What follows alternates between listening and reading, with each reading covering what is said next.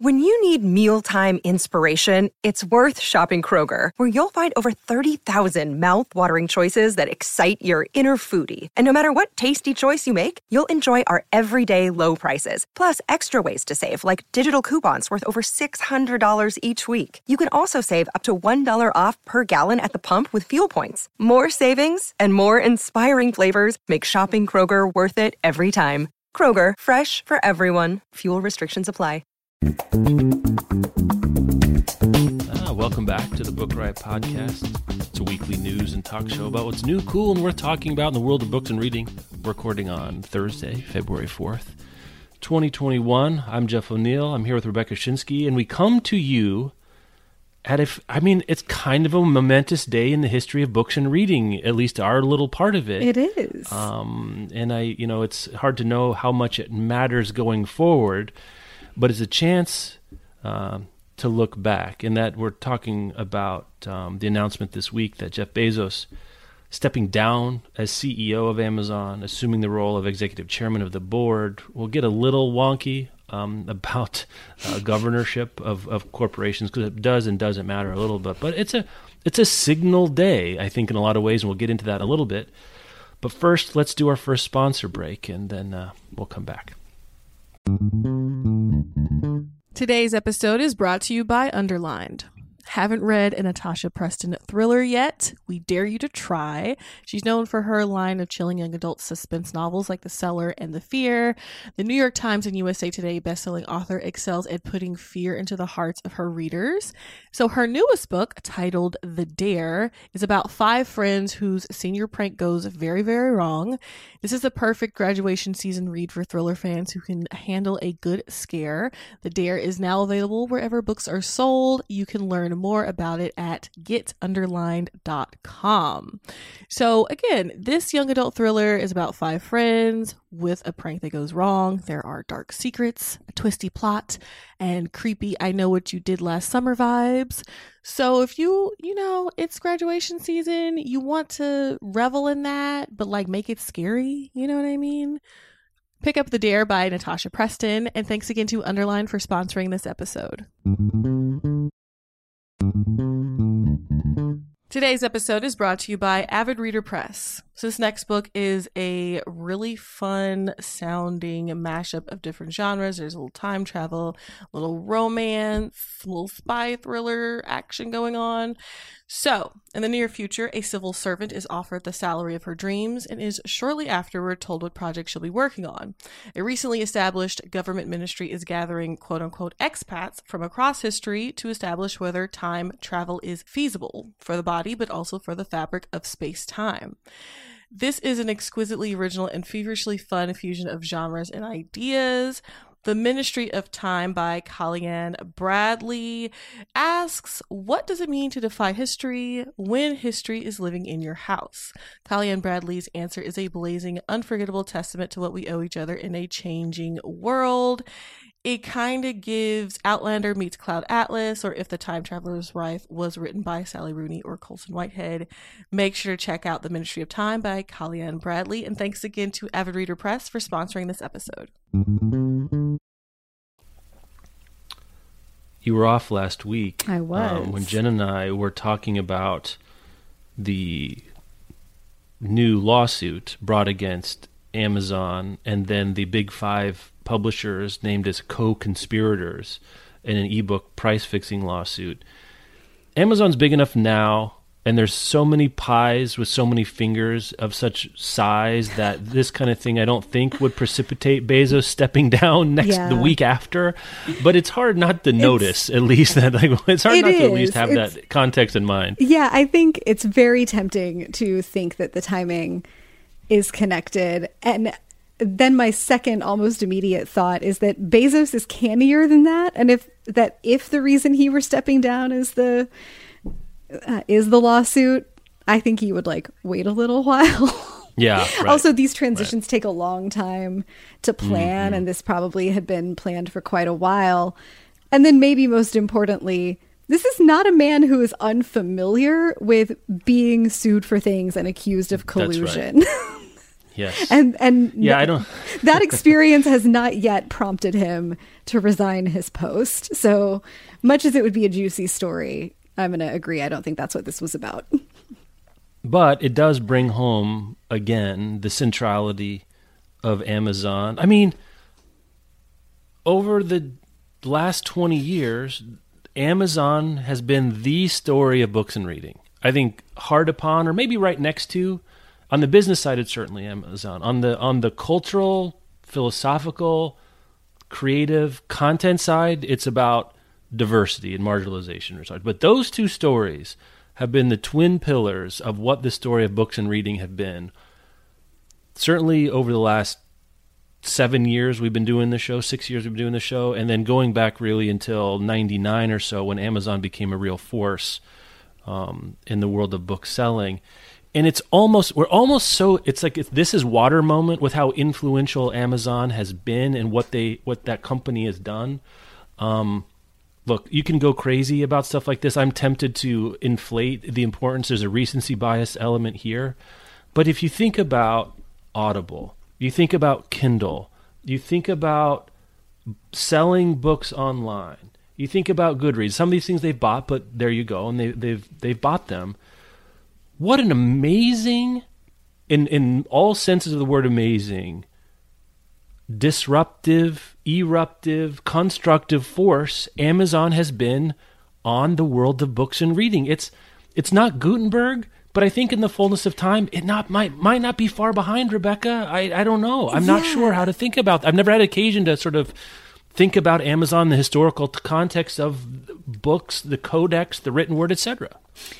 I think you're right. You know, the panic around the development of ebooks really mirrored the kind of panic that you see at disruptive moments around technology. And if you just map it onto the history of books and reading, you know, paperbacks were a disruption. And then, prior to that, hardcovers, like the codex was seen as a disruption to the way that stories were passed on because people now were not gathered around telling them to each other. Clive Thompson does a really beautiful job of tracking all of this in a book from several years ago called Smarter Than You Think. That's fundamentally about, which we've talked about, but I think it's been years on the show. Yeah. That's fundamentally about how technology doesn't actually make us dumber, at least not in the ways that we like to talk about. And there's usually a panic over any major disruption to the way that a thing is done, in the same way that like television was a major disruption to radio.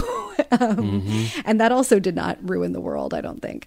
I think you're right. I don't know that Amazon was the major disruption so much as that the development of digital reading was the major disruption, and Amazon was the vector through which that really happened. Publishers weren't super incentivized to make a big deal of their ebooks for all the reasons that we've gone over in the last many years of the show, that they were concerned about protecting the margins, especially of hardcover books, and not cannibalizing those sales. And Amazon did not have that motivation, and they had the technology power to make ebooks become popular, and then they had the ability to use ebooks especially as loss leaders and to discount them, and the combination of all of those things was just incredibly powerful. And I do think that we owe the proliferation and the speed of the proliferation of e-reading technology to Amazon for sure. Yeah, and some of it is the collection and consolidation of various new technologies and trends. Like Gutenberg himself did not invent everything in the tech stack that led to the printing press. I mean, you can go back, like, basically because of improvements in horticulture, grapes were brought further up from the Mediterranean, so there were grape presses around. Or was it olives? I can't remember either. But the presses came further north into Europe, so there was an available orthogonal move from, like, oh, look how they used those presses. I wonder if I put those presses on, type with ink and paper, but ink and paper and type also had to be co-invented. So again, I think we sometimes oversimplify how these epoch-making technologies and transitions happen.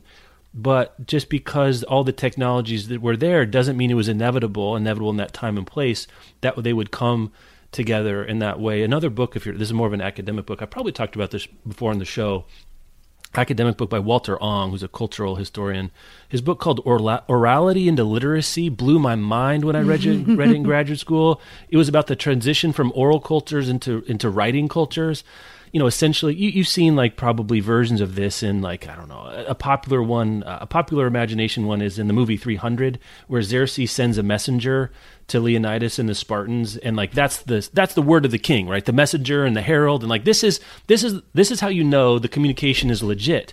Well, then when rulers could start writing on pieces of paper, initially that was thought of, anyone could have written this. Right. Anyone, I don't have the messenger telling me, and that's the king. Then you had to get the seal and everything else. But even literacy itself was thought of skeptically. And so every step along the way, everyone was like, have to be dragged, kicking and screaming into the future. And I think that's something Amazon did, is dragged publishing, kicking and screaming into the future because they made stuff readers wanted. That's just the truth. I think you're right. I think there's also, I can imagine a season of, like an updated season of *Halt and Catch Fire* that starts in like the year 2000. Right. You know, that like now what we have is not the fight to convince people that they want personal technology. We've already done that. Most of them have computers in their homes, but that you want portable personal technology, and that it's a phone, and the technology around that starts to get developed where everything gets smaller and more powerful. You have the ability to make the screens and the processors, and the internet has to be robust enough for it to work. And that all of those things were being developed at the same time that Jeff Bezos was building Amazon as a basically giant distributor of things. And if that hadn't happened outside the walls of, you know, Amazon's offices, if people hadn't been working on all of those pieces of technology, they probably would have just continued to ship people paper books forever, which they're still happy to do. But he very intelligently saw the opening there of like, we could take these pieces of technology, we could deliver ebooks on them, and it was done more elegantly. Like my first e-reader was a Sony device, and I don't remember now and it was probably around like 2009 maybe.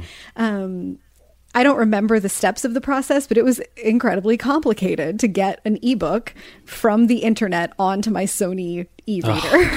Yes. And the technology that Bezos built up around the Kindle really enabled them to deliver in an efficient way. And it's that efficiency sort of all the way around. The efficiency and ease of use, regardless of what you're buying from Amazon, is the compelling thing about Amazon at this point. That's right. And that ease of use, and I've never heard Bezos talk about this, and we should and will talk about the darker, what all of this has come at cost in a lot of different ways. And Amazon is by no means a perfect company. And Bezos has his own problems and blindnesses like any human does. But I think it's hard. It's easier to see now that the person who had maybe more faith than anybody else in the value of words that people read was Amazon, because they were basically saying the content is so important and so popular and so durable that it matters less what format it comes in than it gets to people, whether it's spoken in audio or digitally read or provided by a self-published author or bought in paperback at a discount or whatever. That reading can hold up to that kind of a change, when really for the conservative romantic reader didn't kind of believe that, and nor does publishing. And I think that's one thing we've been charting over time, is the heel dragging. And this year, if any, the durability, but also the flexibility of delivering words to people in a variety of formats, that kind of diversity of format has become really, really important. And I think it's enriched a lot of people's reading lives. It's always hard to know. You can't A/B test the universe. If we would have gotten something like this richness without the centrality and economic might of Amazon, I don't know. But one thing I know about Bezos is he did not care what the establishment said. And that's good if you're trying to make change. it also makes you an egoist, and you do things and you do break some things at the same time. Because some of those establishment things are like unions and healthcare and labor laws. And like, that's also part of it, right? It's very hard. You can't take one without the other. Right, I think that's important to say. It really is important to say that that's a real double-edged sword, and they are features and bugs of each other, that you can't have one without the other. You can't have someone who disrupts at that level. Like, it requires a real like confidence, arrogance, maybe both, to believe. Sometimes we call it vision. I think sometimes that's just arrogance, recast differently. Right, arrogance with a little shine on it. To believe that your idea is really that powerful, and that you can execute it and change the world. And people who have that kind of wiring are also pretty confident that they can disrupt a whole bunch of other things in the process, like unions and healthcare and, safe working environments. And it's the postal system, like entire mechanisms of infrastructure. Like, I think that it's that we feel like we've had Amazon forever, and it has been around for many years, but it continues to be so disruptive in new ways that we don't have any real perspective yet. Like being able to tell the story of the changes Amazon created in American society or in world culture, I think that's a job for the 2030s, or beyond. It's just hard to get our heads around, and I think because we're still in the middle of it in so many ways. And you're right that he had really deep faith in the durability of people's interest in the written word, and I understand why the jump from all the varieties of paper book to e-reading felt in the moment like a more significant break than, the development of paperbacks themselves or anything like that. I think in hindsight, the change in format itself is actually not meaningful. Reading an ebook does not feel meaningfully different really from getting the information in your brain by holding a paper book or by listening to an audiobook for that matter. And, I produced an episode of Annotated about did technology kill reading? And the scientific conclusion has been no. I think really it's that technology changes how we interact with the world so much. And that's also part of the Bezos situation too. Amazon is not a book selling company. They're not really a distributor. No. I think the most correctly, we should talk about Amazon as a technology company, and that they're looking for ways to make money innovating with technology. And first it was selling things on the internet. Then it was selling selling internet things on the internet and delivering them with the internet. And then it powers the internet. And that's, I think that leads nicely into the fact that Bezos' successor is coming from Amazon Web Services. They sell the internet. They use the internet to sell the internet to other people. And then they sell you the ability to make internet where you can sell stuff. I know. It's an amazing, again, there will be books written for as long as people care about corporations. People still write about GE. They write about Ford. They write about companies that stopped. I know because I've read a lot of these boring books that I find fascinating. And you're right. We're in the middle of this story. It's like trying to get a sense of Gutenberg's important while Gutenberg was still alive. Like you just couldn't do it at the same time. But it gives us a chance to stop and reflect. And what, if anything, does it mean for our little corner of Amazon's empire? I think it's telling, as you said, that the person taking his gig comes from web services. I think that's extremely, extremely telling. It's not coming from the many tentacled octopus of retail, right? Direct-to-consumer retail, which it easily could. It's not the Amazon Prime Video people. It's not whoever's in charge of Alexa. Or Whole Foods. It's not someone that comes from their distribution, or Whole Foods or their distribution empire, something like that. Amazon Web Services, in terms of profit margin, is their most profitable business because they're selling. Anytime you can sell electrons, you're better off than selling atoms. It's an old adage. Well, it's an old adage that's been around since technology was around, essentially. But it costs them way less to deliver Amazon Web Services to clients because they, don't have to put it in a box and ship it to Sheboygan if no one wants to buy it there. I think there's some of the elegance of the business model now is they needed internet scale that didn't exist, so they built it, and then they were the low-cost producer of internet for Right. the internet to buy from them, which is a remarkable hat trick to pull off. It's like pulling a rabbit out of another rabbit. As much of another It hat. is. And I have no evidence for this. It's just a gut feeling that I think if Amazon could get out of the selling physical objects and delivering them business, they would. That the margins on making technology and selling technology and building the backbone of the internet is like that really is where the money is, because the overhead is so minimal. Like, think about how much all those warehouses must cost them. I know. And Yeah. the trucks and the boxes and all of that stuff that makes retail a lower margin business, especially if you're a retailer who's driven by discounts and then by having to pay for speedy delivery of things. Like, I do think that this is a signal about Amazon's near to midterm priorities and strategy. Yeah, Clint, our colleague here at Book Riot, we were talking about it because he was excited to hear what we were going to say about it, and we're like, it's hard to read too much into it. What does it mean for Amazon? I think the only thing we know now, Amazon also had a blowout quarter, as you might expect in the fourth quarter of a pandemic year. The table was set sort of unbelievably, terrifyingly beautiful for Amazon to do its thing this year, but the web services person taking over, again, this guy could have just demonstrated exceptional executive acumen. You don't get to that job either. Remember, probably that company alone is one of the 500 biggest companies in the world, that division. Right. So it's not like it's just somebody that was sitting around waiting to They're get not picked just off like the bench. promoting Dave from accounting or something. No, yeah. Like the 20th most influential person at Amazon would be like the CEO of any Fortune 500 company easily. But I think it's interesting to think about what it might mean that Bezos is stepping away, because he's not old by any stretch of the imagination. He could have stepped away long ago if it was, I have enough money.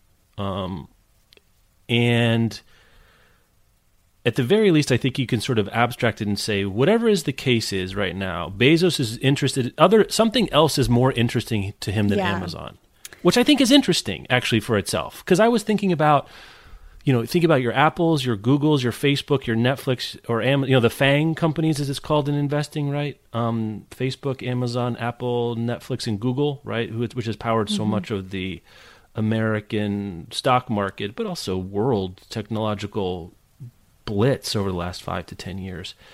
Which of them has the most interesting future from right now? I think Amazon I would put last myself, because I feel like it's kind of done the thing. Like, what's the next interesting Amazon thing you can think of? Like, for example, Apple's like thinking about a headset, thinking about a car. Facebook is growing still. It's a mess. They've got a lot of work to do. That, like, Zuckerberg's legacy is very much in doubt, I guess, is one thing I would say about Facebook over there. Google has a bunch of these. It's now Alphabet. It's not even called Google anymore, and it's got all these other things that it's interested in. It's really playing in a different way. Netflix is right in the middle of the war. That they're in the middle of this streaming war, and who does that leave? I guess that's it.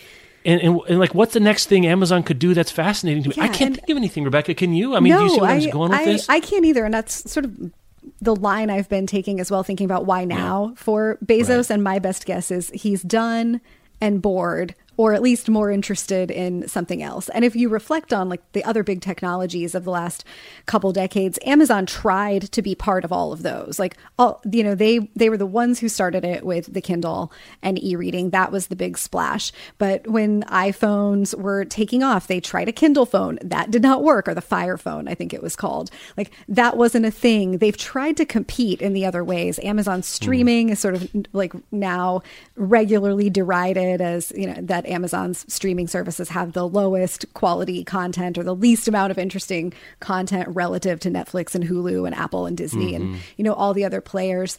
They aren't competing in the other big ways right now. And I think building the backbone of the internet is a reliable way to keep making money, and the internet only gets bigger and bigger. More people make websites and are finding ways to connect. You can stay in business for a long time providing web services and focusing on those kinds of things, but I don't think that's terribly exciting in terms of it's a commodity, right? I mean, isn't that interesting? I don't know that it's much more than a commodity. It's just a thing that exists in the world now. I don't see a lot of headroom for Amazon to keep making big splashes. And maybe after running the company for this long, Bezos has come to that conclusion as well. Like we have made our name, and now it's more about steady as she goes and staying in business and like smaller incremental changes rather than trying to make big disruptive ones would sort of be my guess about the direction of the company.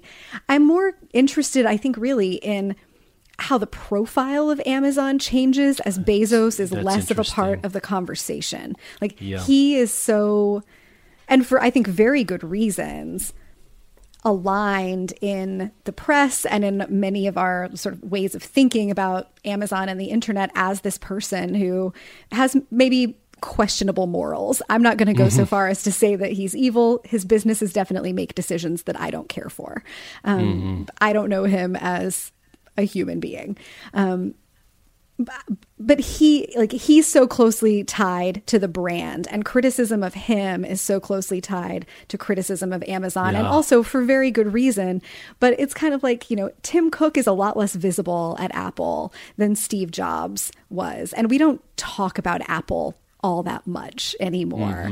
I wonder if that's what's going to happen with Amazon as well. And as Bezos recedes from the picture, like maybe we'll continue to talk about Amazon's corrupt practices. And I actually think that would be a more productive conversation. I think so too. I agree with you on that. That could lead to real change. Like that's a much more effective criticism, I think, than Jeff Bezos is a bad person, so we should take his company down. Like, let's actually look at the company's practices. How is the company violating policy? And I know this might sound like semantics, but I do think that the PR around these things matters. And that if you want to get widespread sort of movement or motion behind the idea of disengaging from Amazon or being less reliant on Amazon, messaging it all around how Bezos is a bad dude is not nearly as effective as look at what this company does. And previous efforts to move consumers away from other companies with bad practices have been successful by focusing on the practices and the company, not the one guy.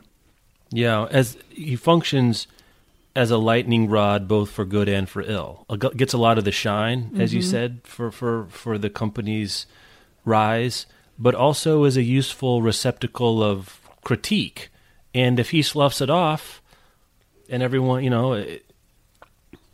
it's such an enterprise now that he cannot reasonably or even possibly be informed and involved in every kinds of even meaningful decision Amazon makes all the way down through its subsidiaries, right? So focusing on the local, focusing on the actual action rather than here's a thing Amazon does, boy, I hate Bezos, really evacuates a lot of the energy about change. For a company that size, you have to assume that he's completely unaware of the vast majority of decisions that are made any day. Right. That's right. Because, the CEO at the level, hundreds of thousands of employees selling billions of products and millions of transactions a month. Just can't be. He's probably doing all he can to manage the 7 people that report to him, who themselves are running giant corporations. We have 15 full-time staff, and there are dozens of decisions made every week that, not only do I not know what the decision was, I don't even know it took place. Right. I don't even know what I don't know. Yeah, I don't even know that conversation's happening. I can't imagine the scale of it in a company like Amazon. And I think it misses the point to align Bezos so closely with it. In a way, it's smart strategy. And I wouldn't put it past him to let himself be the lightning rod and know that distracts from productive movement against Amazon itself. That's right. When he shaved his head back in 2004, whenever that was, he's like, I'm just going Lex Luthor. The name Elon Musk was already taken, so I'll just... I got to be the bald Bond villain at this point. I'm not sure what else there's to say again as you're in the water, but I think it's a good moment to sort of stick our heads up out of the sand a little bit and say, wow, what for good and for ill, a figure unlike any other in my lifetime, or it's hard to think of an equivalent figure in books and reading in the 20th century or the 21st century. Maybe Bennett Cerf at Random House or something like that. It's very difficult to come up with something else. Now, in 1995, or 96, 97, the the industry boogeyman was Len Riggio. Right. How many people even know who the hell that is now, Rebecca? Like, it's you and me and like some people that were at Bloomsbury in the 90s, or, like publishing old timers now. Yeah. Now even know what it is at this point. But also interesting, I think, to say books last year, we don't have it on the agenda today, the Big Five sold more units last year than ever before, almost 1 billion units in the traditional publishing world. And that doesn't include all the self-publishing things, which exploded over the last year. So in terms of and that doesn't include library lending and digital lending, which also had a banner year. Like, in terms of words that people bought, borrowed, and read, it could have... just books, forget about the internet. I'm putting all the internet out there, like the old things that would be a book by any other name at this point, probably as read in America in aggregate as any year ever. Which I don't know that people, if you would have told people that in 2008, when were we at the height of Amazon concern? Because I think we're past the peak of Amazon, like 2011, 12, yeah, somewhere I think in we there, were maybe? at the height of Amazon / ebook disruption concern around 2011, 2012. If you would have told people that in 10 years, not only that independent bookstores will still be around in a pandemic, but more books will have been sold and more will have been borrowed than at any point in American history, they would have said, how did that happen? How did that happen? Yeah, I think that's a really important point that I don't want to get lost in the bigger conversation about Amazon, especially that we've had the internet for long enough now that I think we can rest in the durability of humans' interest and desire and need to have stories, and how we get those stories, how we get access to the written or printed or digitally manifested word has evolved, but the internet has not killed books and reading, not anywhere close to it. There may be some future technology that does it. I don't know. But I think that we're far enough now into having the internet and having personal internet devices and being able to read on screens to know that this actually is something portable, that how we tell the story, the device, the manner of delivery of the story is much less important than just the persistent need that humans have for stories. And there will be something else, like who knows when it will be or how long it will take us to get there, but there will be some future evolution in technology and in how books and stories get delivered. And I'm confident that when that happens, there will be another panic that this will be the thing that ruins it. So far, that hasn't happened. And that's not to say it never will. But I think we need to be done now. And maybe this moment of Amazon transition can mark the doneness with the hand wringing over what's going to happen to books because of the internet. Because what we've seen is that even in a global pandemic where maybe getting your hands on physical books was difficult, people were still deeply invested in getting them. Many independent bookstores had their communities rallying around them to purchase books and keep those businesses open. This is the thing humans care about. Amazon has done a lot of stuff that changed the business. How that all shakes out in the publishing story in the long term remains to be seen. And as we've said, there are very valid criticisms to make of Amazon's business practices. But in terms of Amazon ruined reading or is going to ruin reading, no. Amazon might ruin the existing business models of some other book selling modes. And I would personally be sad to see that happen, but our access to books has not decreased and our hunger for them hasn't decreased either. And I think those sales numbers are a really powerful example of that. Yeah, the format doesn't seem to matter. But I mean, I think that's what we've learned now. You're right. Some VR headsets have smell-o-vision or whatever. Who knows? But the format doesn't seem to matter. As of today, Amazon.com with a market capitalization of $1.6 trillion with a T, trillion dollars.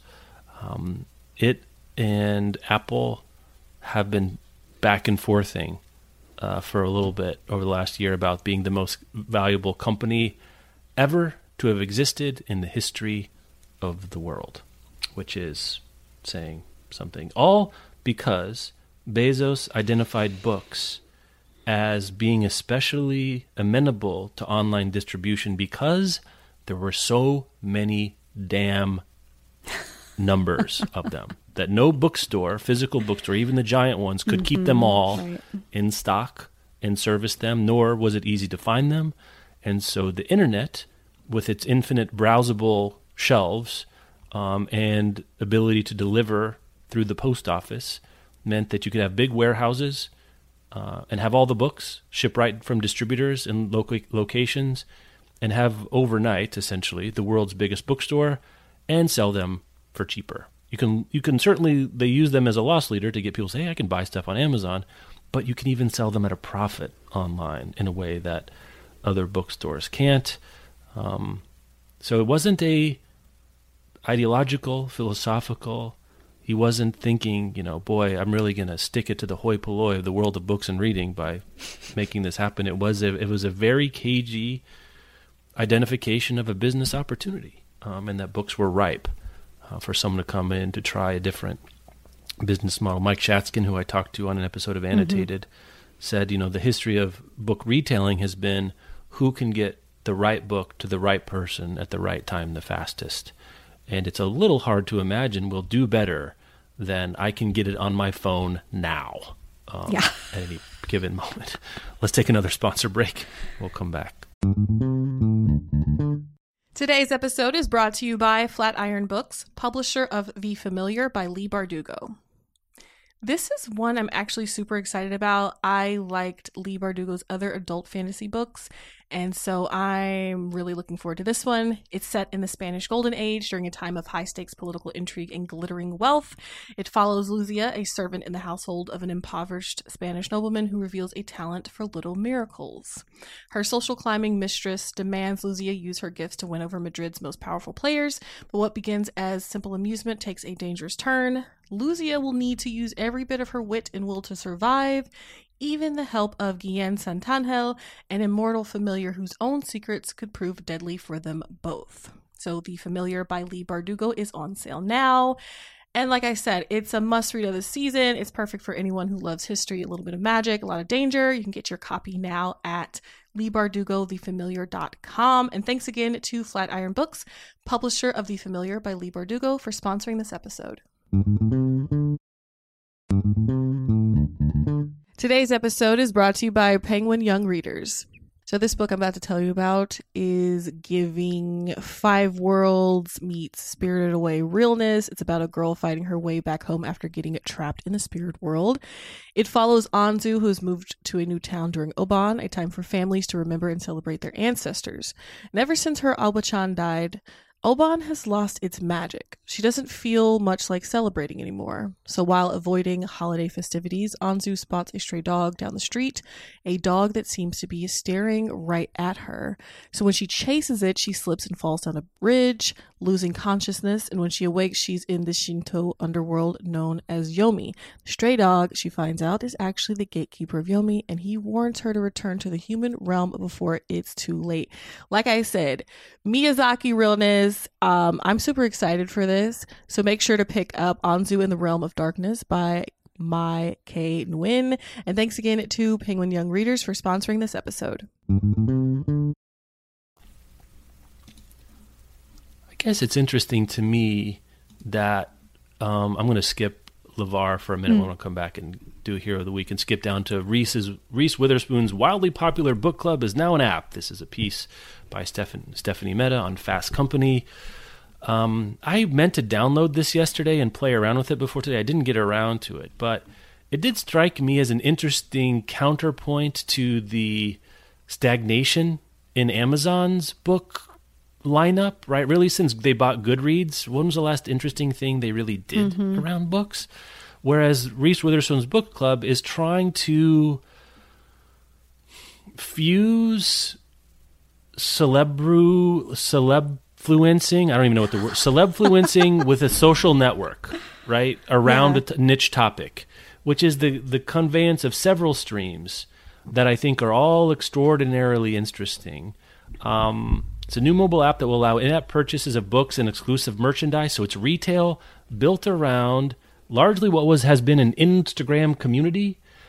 I think this is wildly fascinating. I don't care about it myself, but I find it really, really interesting. Rebecca, am I wrong? How are you feeling about what's here? I'm also really interested in it. And I don't know that I would have made this connection if we weren't talking about Amazon news this week. But I think the fact that, that Amazon left Goodreads to their own devices in running Goodreads after they acquired it largely. And then Goodreads didn't really make many changes to the interface, left the door wide open for someone to do this. Like Goodreads' functionality has sort of declined over time, and it's become more, I've seen more widespread like criticism or complaining about how Goodreads works.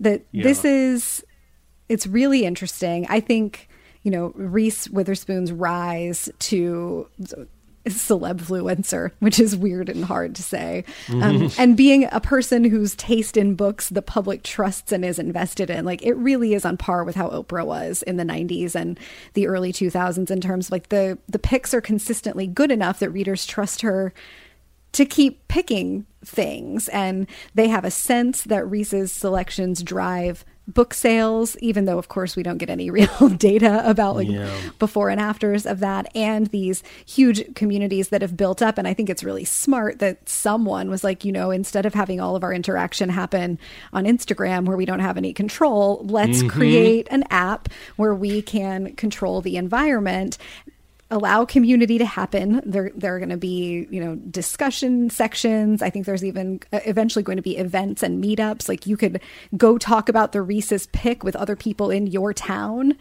So that's an interesting thing to see. You can buy the book through links that are in the app. And honestly, I think that if this were an announcement by a really popular, powerful man in his mid-50s who's made a name not just in recommending books but in like very cannily and with good taste snagging the film rights to them, developing films and TV series that perform very well and giving themselves starring roles in those things and earning praise. Like Reese Witherspoon is very stealthily doing a whole thing around using the power of her influence to connect books and her movie business.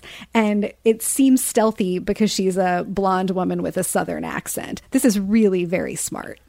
Yeah, the pink cardigan selfie is it's dissembling in a way of how cagey the whole thing is, and maybe as much an expression of my own bias about what I recognize as cagey.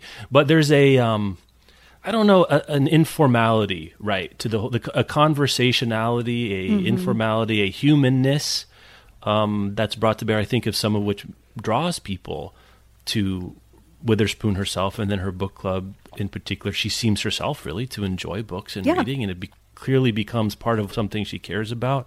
I think she is as close as we have now to the Oprah we once did in terms of influence about books and reading. Oprah didn't care to continue it, so it leads me to wonder, what does success look like for Reese Witherspoon at this point in this? What does the book club app thing give her that she didn't have before? Is it the commerce parts? Like, well, you might as well buy from Reese's Book Club, easy to buy here in special editions, and I can get my Reese's Book Club swag and all that kind of stuff as too.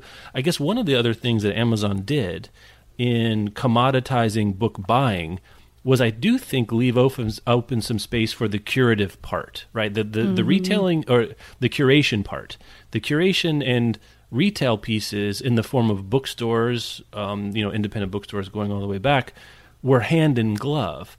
But if you take those things apart, right? If it's no longer required for you to be a curator and have a store, a literal store that people come into, is the business of curation itself a business? And I don't think we've answered that question yet, Rebecca. I haven't even seen this really happen. Yeah, I don't know. I think this might be part of getting the answer to it. One of the other selling points of the app, it's the very first thing listed on the features, is that you get to be part of the like announcements of the new picks so that you can pick up a copy or reserve your copy at the library before everyone else wants the title. Fascinating. Which I think is very true. That happens with the Reese's Yes. Book Club picks. And anecdotally, we see a lot of mentions of Reese's Book Club in profiles that come in for the TBR service, where people either say, like, I read all the Reese's Book Club books and things like those are what I want you to recommend me, or I read all the Reese's Book Club books, so make sure you're not sending me those. Like this, it's really very popular. And I think, that Reese Witherspoon and Tom Hanks kind of go together in my head, and in the way that like we trust Tom Hanks because he seems genuinely invested in the thing that he's doing, and he's also very Yes. good at making it make money for himself. Yeah, I think we're seeing that. Earnestness is part of the brand for both of them. I feel exactly. like. Yes. That I think she genuinely loves books, and part of the mission of the book club is to advance diverse voices. And I think she genuinely cares about that, and you can see it in the casting of her shows and movies. You can see it in her work to elevate women in the world of Hollywood, which is just an ongoing struggle. So it's very cagey, but cagey's not a bad thing. It's very smart. She's good at this, and she has figured out ways to make it profitable. And also, not for nothing, once you own the app and everyone's email addresses, you have all kinds of access. So like, I will not be surprised if there start being ads for sponsored items to Reese's Book Club, or publishers paying to give their books away to a select number of Reese's Book Club winners. Like, this has a lot of opportunity, and I think I would be very surprised if this thing ran its course without the members ever being used as recipients of advertising. No, I mean, Which is fine. They're not doing this for. It's not to be nice. Yes, it's not. It's not altruistic, right? It's a service, and people have a right to make some money. They got to pay the VP of whoever that's quoted here. Like, they got to earn a living somehow. Riddle me this, Batgirl. Is it impressive that Reese's Book Club has 2 million Instagram followers, and I'm stacking the deck, knowing that Reese herself has 25 million Instagram followers? What do you think about that function? I mean, in itself, it is impressive. 2 million followers for a book club on Instagram is impressive. But that's less than 10% of her followers. I just find that interesting. Yeah, right? well, I don't know what else to do with that. Well, I mean, I haven't looked in a while, so I don't know like the percentage of the population that's on Instagram right now, but I think there are a lot of people who interact with the Reese's Book Club picks without using Instagram, or they're just looking for the sticker on the book at their bookstores, or they hear about it from their book club or wherever. It isn't, I wonder, like, I'm sure they'll never tell us, but I'm interested about, after 6 months, how many active users does this app have? It's really hard. It's like, I get why they tried it. I think if you have built this kind of community and you see that kind of receptivity around your ideas, you kind of have to wonder, what would it be like if we built our own sandbox and invited all these people into it? The big question for me is, will people actually do it? Do people want to go onto an app and talk about Where the Crawdads Sing with strangers, or are they totally happy just letting... Talk about a nightmare. I mean, nightmare. For you and me. Yes. You are the only person in the world I wanted to talk about Where the Crawdads Sing. And even with. that was a 50-50 proposition. Yeah. Or like, are they satisfied just with her as a curator?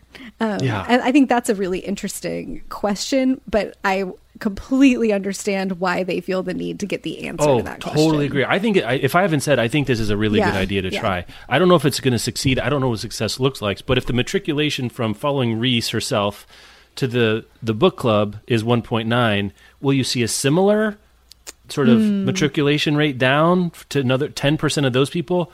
All right, you're looking at 190,000 users. Sounds like a lot. Not for nothing. That's 1 day of bookriot.com per month. Right.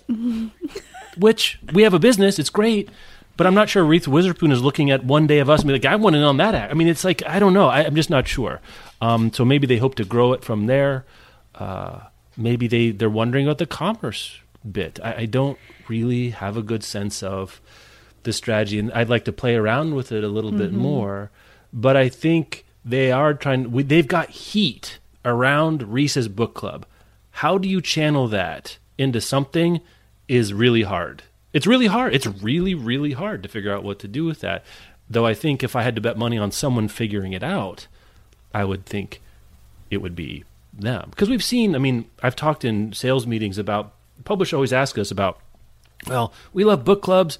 You know, maybe Book Riot should do a book club. And we've done our own kinds. And we've seen, more than anything, though, we've seen other publications try online book clubs. Mm-hmm. And let me just say, I can't name any that's still around that I care about that do anything interesting. That the book club idea doesn't seem to be super portable to the internet and at scale. The book club, as we think about it, is like, let's be honest, 7 to 10 women, generally speaking, mm-hmm. sitting around talking about a book like Reese Witherspoon is picking. Doesn't seem at this moment in time to have an external reference online. That's not people on Zoom doing the same thing in the pandemic. To have some, I think the book club term itself is super telling about why it works at a home and why it doesn't on the internet. Will this break out of that? I would love to find out. I'm very interested to see. It is a great question, and no one has successfully adapted it, like that discussion, robust discussion of books, I think, to the online platforms that exist. If you have like 5,000 people, remember when Mark Zuckerberg had a book club on Facebook? Remember that? Yeah, I do. That I remember looking at the comments of it for the first couple selections, and it becomes a disaster super quickly because moderating a conversation where like 5,000 people are all commenting at the same time is not a conversation. And then Slack became a thing that exists in the world, and lots of people are used to communicating by Slack. But even if you added like a Slack to Reese's Book Club, it's almost impossible to moderate. And a Slack with 5,000 people in it is still just a bunch of posts on the internet that actual conversation like you're going to have at book club becomes really difficult. So I think like maybe the closest you could get is if you built something like this and you were like, when you sign up, you will be randomly assigned to a discussion group of 8 people, and you and those other 7 people will have like your little, which sounds like horrible, Lost. Right? It's like Lost in a seminar room after hours. Like, oh my God. Yeah, Rebecca, like I don't want to experience that, but it's the way that you would get like the small group and the discussion, you know, could actually feel like a conversation. It feels to me like book clubs as they exist in people's homes and around tables at coffee shops are one of the things that are just really resistant to online adaptation. And I think that the fact that we see like Reese's Book Club really just means a bunch of people reading the book that Reese recommends. Oprah's Book Club. Yeah, it's picks and a vibe, right? That's what the Reese Book Club is. It's like picks and a vibe. It is. Like, and there's maybe a sense of identity or connection to be part of that. At the same time, it's so broad, I think intentionally and for smart reasons on their part, but like, if you were at a party back in the time of life when parties were a thing that we went to, and you're chatting with someone and they're like, oh yeah, I'm a Reese's Book Club person, or I'm an Oprah's Book Club person, that doesn't really tell you much beyond this person likes books. It's the new mainstream. It's the new middle brow. I mean, and I don't use that derogatively. I love middle brow. Give me some middle brow. Not enough information. But this is the new this is the new median. Yeah, guess, there's not enough information there.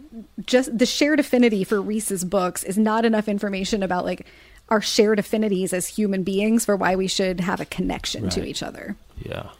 I would love if there's an academic paper out there or a long think piece in like the Atlantic or something about what makes for an ideal Witherspoon Book Club picks. And I don't mean this snarkily because I think the books are very good. I've read and liked most, if not all of the ones that I've read that she's picked. So it's not snobbery or looking down, but it feels like there is a, you know, like when they have to re-enter the Earth's atmosphere. They always say there's like a thing the size of a piece of paper. Like it does feel like there's a narrowish but interesting gap, like that's where the space is that's identifiable. Like the vibe I can kind of get, but I can't quite articulate. I had this question for you. We're running out of time here, and we want to get to LeVar in just a minute, at least as a shout out. But I am surprised what isn't here in this app, at least what I've read about so far. Any thoughts about, you want to play Guess What Jeff's Thinking, or as I like to call it, Welcome to My Podcast, Rebecca? Any idea what I'm surprised isn't here? I've got 2 major ones and a couple of other minor ones. Are you surprised that they aren't running their own bookstore? Well, I don't know how the e-commerce is. I'm surprised there's not a book of the month club equivalent. Like there's not a sub. There's not a subscription where you get every month you get Reese's. I'm surprised that's not there. That's number 2 on my list. The e-commerce is it's for buy the book on Google Play, Bookshop, Libro, Amazon, or Barnes & Noble. Right. So it's just affiliates? They're getting affiliate shit from that? Yeah, here, it seems small potatoes. Let me just click on one. You're looking at your phone right now. Okay, great. Oh, no, I'm looking at the internet, but just clicking on, like I clicked on a title. Man,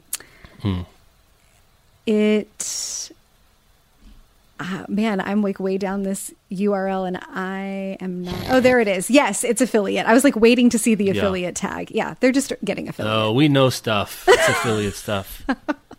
I knew guess it had makes to be sense there. because they also can't, what they're trying to do, they want to make interesting picks. They care about diversity, but they also can't make too many decisions about the retailing spots because then you start to fragment. If you make it only Amazon, have fun. That's going to be great. If you don't include Amazon, have fun. That's going to be great. No, the number one thing, when you think about, you want the book club, you want the vibe, you want the picks and the hang, why is there not a Reese Witherspoon book club podcast on Spotify? Surely someone at Spotify said, Reese, come on and host your book club podcast. This is what people want. The things that people like about podcasts and the things they like about book clubs, I think there's overlap there. They like the community, the conversation, and the intimacy of feeling like you are, I'm not even sure a book club, some people want to talk, but a lot of people want to be a part of the hang. And I think you could transmit the hang of Reese's book club in a podcast form. I'm very surprised they didn't do this. Yeah, I hadn't thought about that. I think you are correct. It's really interesting that that's not on the table, especially as I've seen other just popular podcasts start to sort of journey into the book clubby kind of thing. Like, for reasons I can't go into because we're near the end of the show, I found myself listening to Tim Ferriss's podcast at the end of the holidays. And you keep teasing that. We're going to have to talk about this at some point. So we better get out of our system at some point.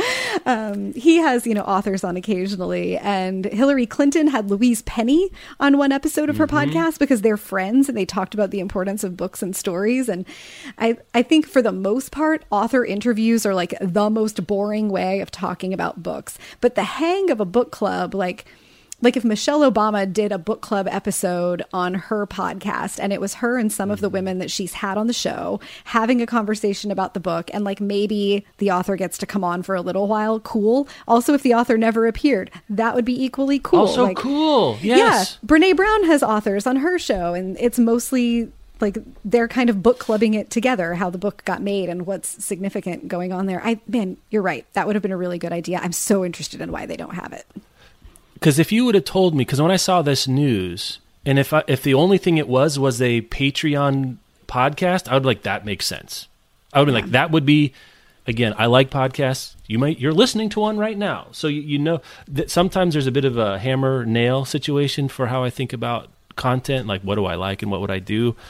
I just feel like you could get tens of thousands of people to pay $2 a month to listen to The Hang. I think that feels an easier monetization strategy if that's what they care about. And again, I don't know exactly what their goal is here. But that would be something people would pay. Reese talking about the books with who? It doesn't matter. And I don't think. I don't know. Maybe they have it planned and it's like a thing that will become available in the app later on. Yeah. That would be a way to make this app. Like, it's a free app. You can access the book picks for free. Like, the only money that currently it looks like they can make inside the app is if you buy one of the books by clicking the link while you're inside the app and they get the affiliate revenue. So I think at some point they're going to monetize in some fashion. Yeah. And you can only sell so many Reese's Book Club tote bags, which I assume will also be a thing.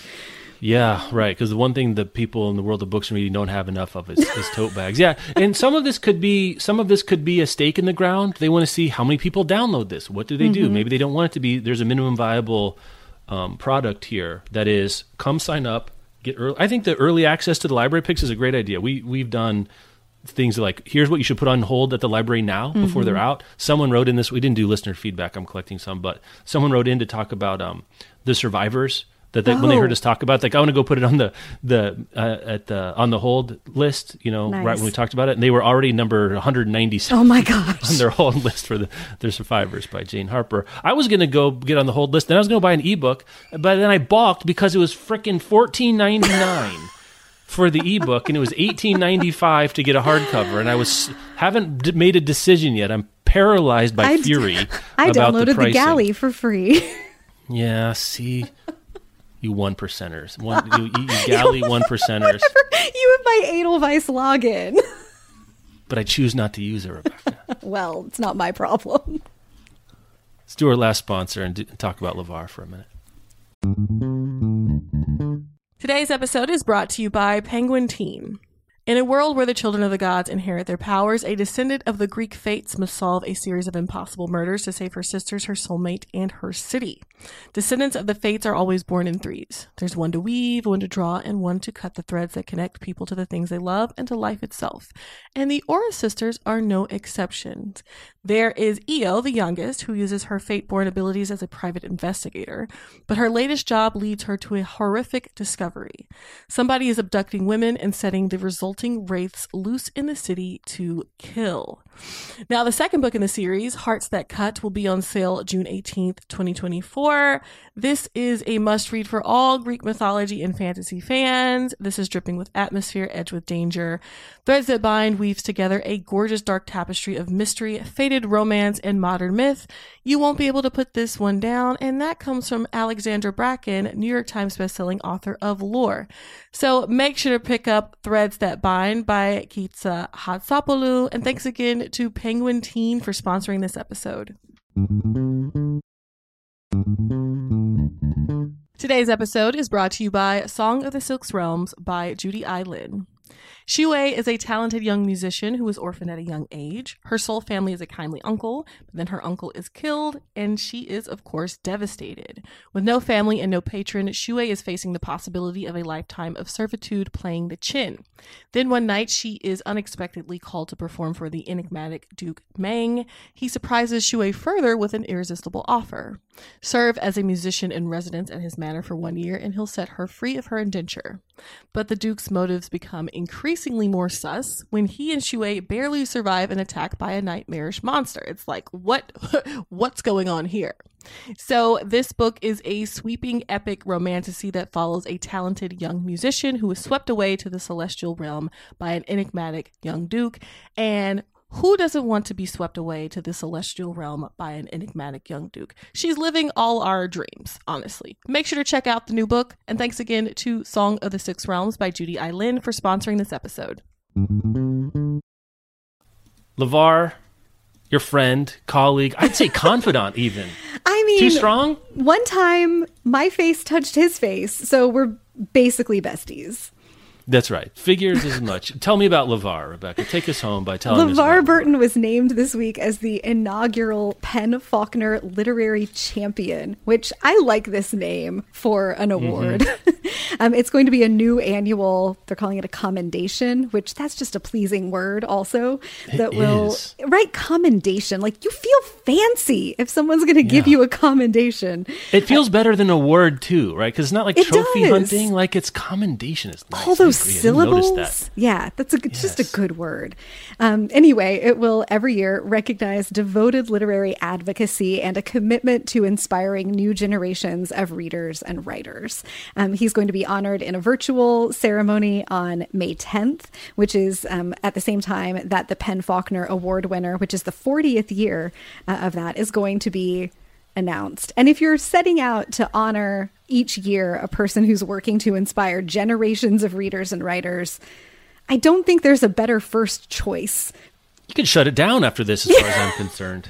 Yeah. LeVar Burton, all-time literary champion. Yeah, I think this is a cool award. I think it's very smart because no one cares about the Penn Faulkner Award. Or they do.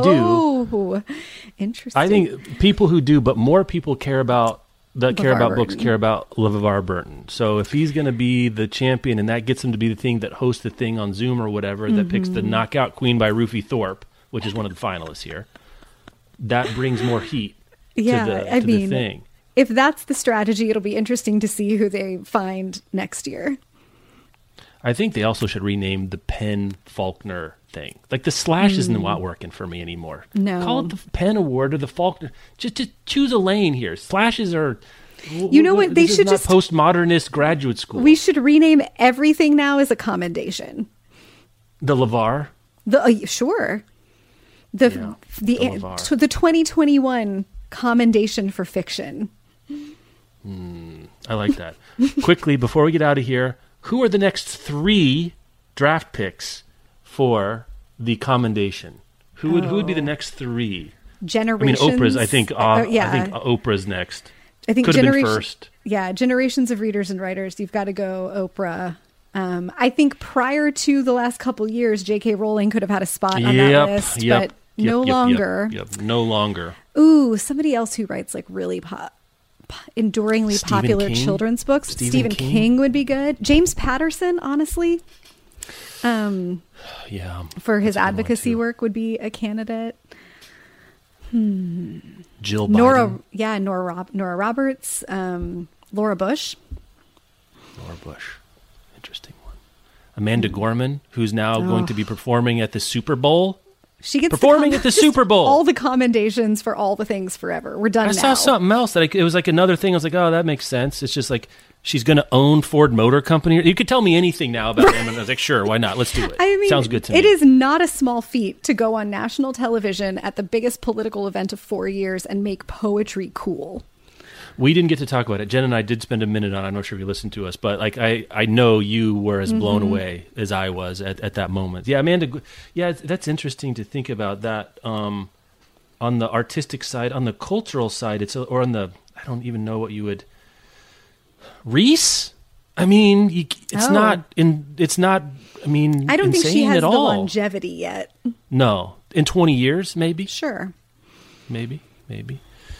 It's I guess what I was getting at. It's not a long list, I guess. Yeah, there's not a huge list. Once you can start dipping into the author well, which you could do for a long time, you get your George Martins or whatever. But like, I don't think it's a super long list. You know, maybe they're out of the gate with a very fancy first selection like LeVar Burton to draw attention to it. But Penn Faulkner tends to be a little more industry inside baseball-y, I think. Yes, and you could get a lot of mileage here out of honoring like editors and publishers that have done groundbreaking or important work. But that means you're not as cynical as I am, which we're using the celebrity spotlight to like get the halo effect, so someone accidentally pays attention to the. I believe that they're using the celebrity spotlight this year.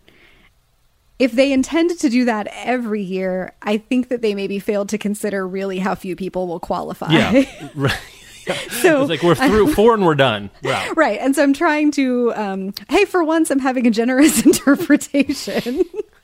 I'm trying to assume that it wasn't that it didn't occur to them that there are only like a dozen people. It was that maybe they intended to come out the gate fancy, but like really be a little bit more work-a-day going forward. Yeah. And maybe there's probably people, we could do Fran Lebowitz or, you could get people that have some, your Seth Meyers of the world, Tina Fey. There's people that care about books that wouldn't turn a couple of things like this down. Let me just say, I meant to tell you this, and I'll tell it to you in front of everyone on the internet who cares to listen. I'm so excited. Michelle and I watched the Pretend It's a City, the Martin Scorsese about Fran Lebowitz. And I think it's the last episode that's devoted to her love of books and reading, especially which is she's a cantankerous and fascinating and flawed person, like most of us are. Not me, but well, I mean, you're definitely not cantankerous. There's footage of there's footage of her interviewing Tony, and we remember when the great Morrison passed, that one of the most heartfelt and touching and surprising commendations, elegies, was from Lebowitz, and I remember both of you commenting either in private or on the pod or some combination thereof. Like, isn't it an interesting odd couple? Wouldn't you watch the Thelma and Louise doc of Tony and Fran bopping around Tribeca back in the day? We're never going to get that, but there's the footage of Tony was genuinely delighted by Fran's whole thing. Whatever I want to find it's like in this terrible VHS quality that I know Scorsese probably was like pulling his hair out to have to include, but the footage is so great that he's like, I've got to put it in there. And I'd love to find, it looks like it's some public library interview. I would love to do the whole thing on audio. I don't need to watch the thing. But she was so visibly tickled by Fran's, chaotic dark energy. And Fran, Fran was trying to press her on something, and Tony was laughing and said, well, you said that, not me. And it was just great. It's everything I wanted it to be, everything I hoped it would be. And my sadness of not having Fran and Tony's Guide to Lower Manhattan as a thing I get to watch. It's too bad. But I thought I would pass that along for you and the rest of our listeners. I love that. I will have to, it's on my Netflix list. I will have to get there sooner rather than later. You can skip around. You don't need to do all of them. Okay, I may just go straight to It's a lot of that Fran. one. Yeah, it's a lot of Fran. You have to really like New York, and you have to really like someone complaining about New York, which is a particular flavor of ice cream. I'm not sure it's for everyone, but I did find that delightful. You can email us, podcast@bookriot.com, if you've got thoughts, comments. Votes will be closed for a spring preview draft by the time you hear this. It's going to be close. I'll say no more at this particular moment. You can find show notes, bookriot.com/listen. You can also, if you want, thanks for listening, but also if you want to, go to bookriot.com. And it's a very good website. We like it. We made it. We make it less than we used to. But you can find us there. You can also just search for Book Riot on your podcast player of choice and see all of our lineup of podcasts as well. Also, if you wanted to, leave us a rating and review on Apple Podcasts. We haven't talked about that in a while. You can do that, especially if they're nice. We would like you to do that. Rebecca, we'll talk to you next time. Have a good one.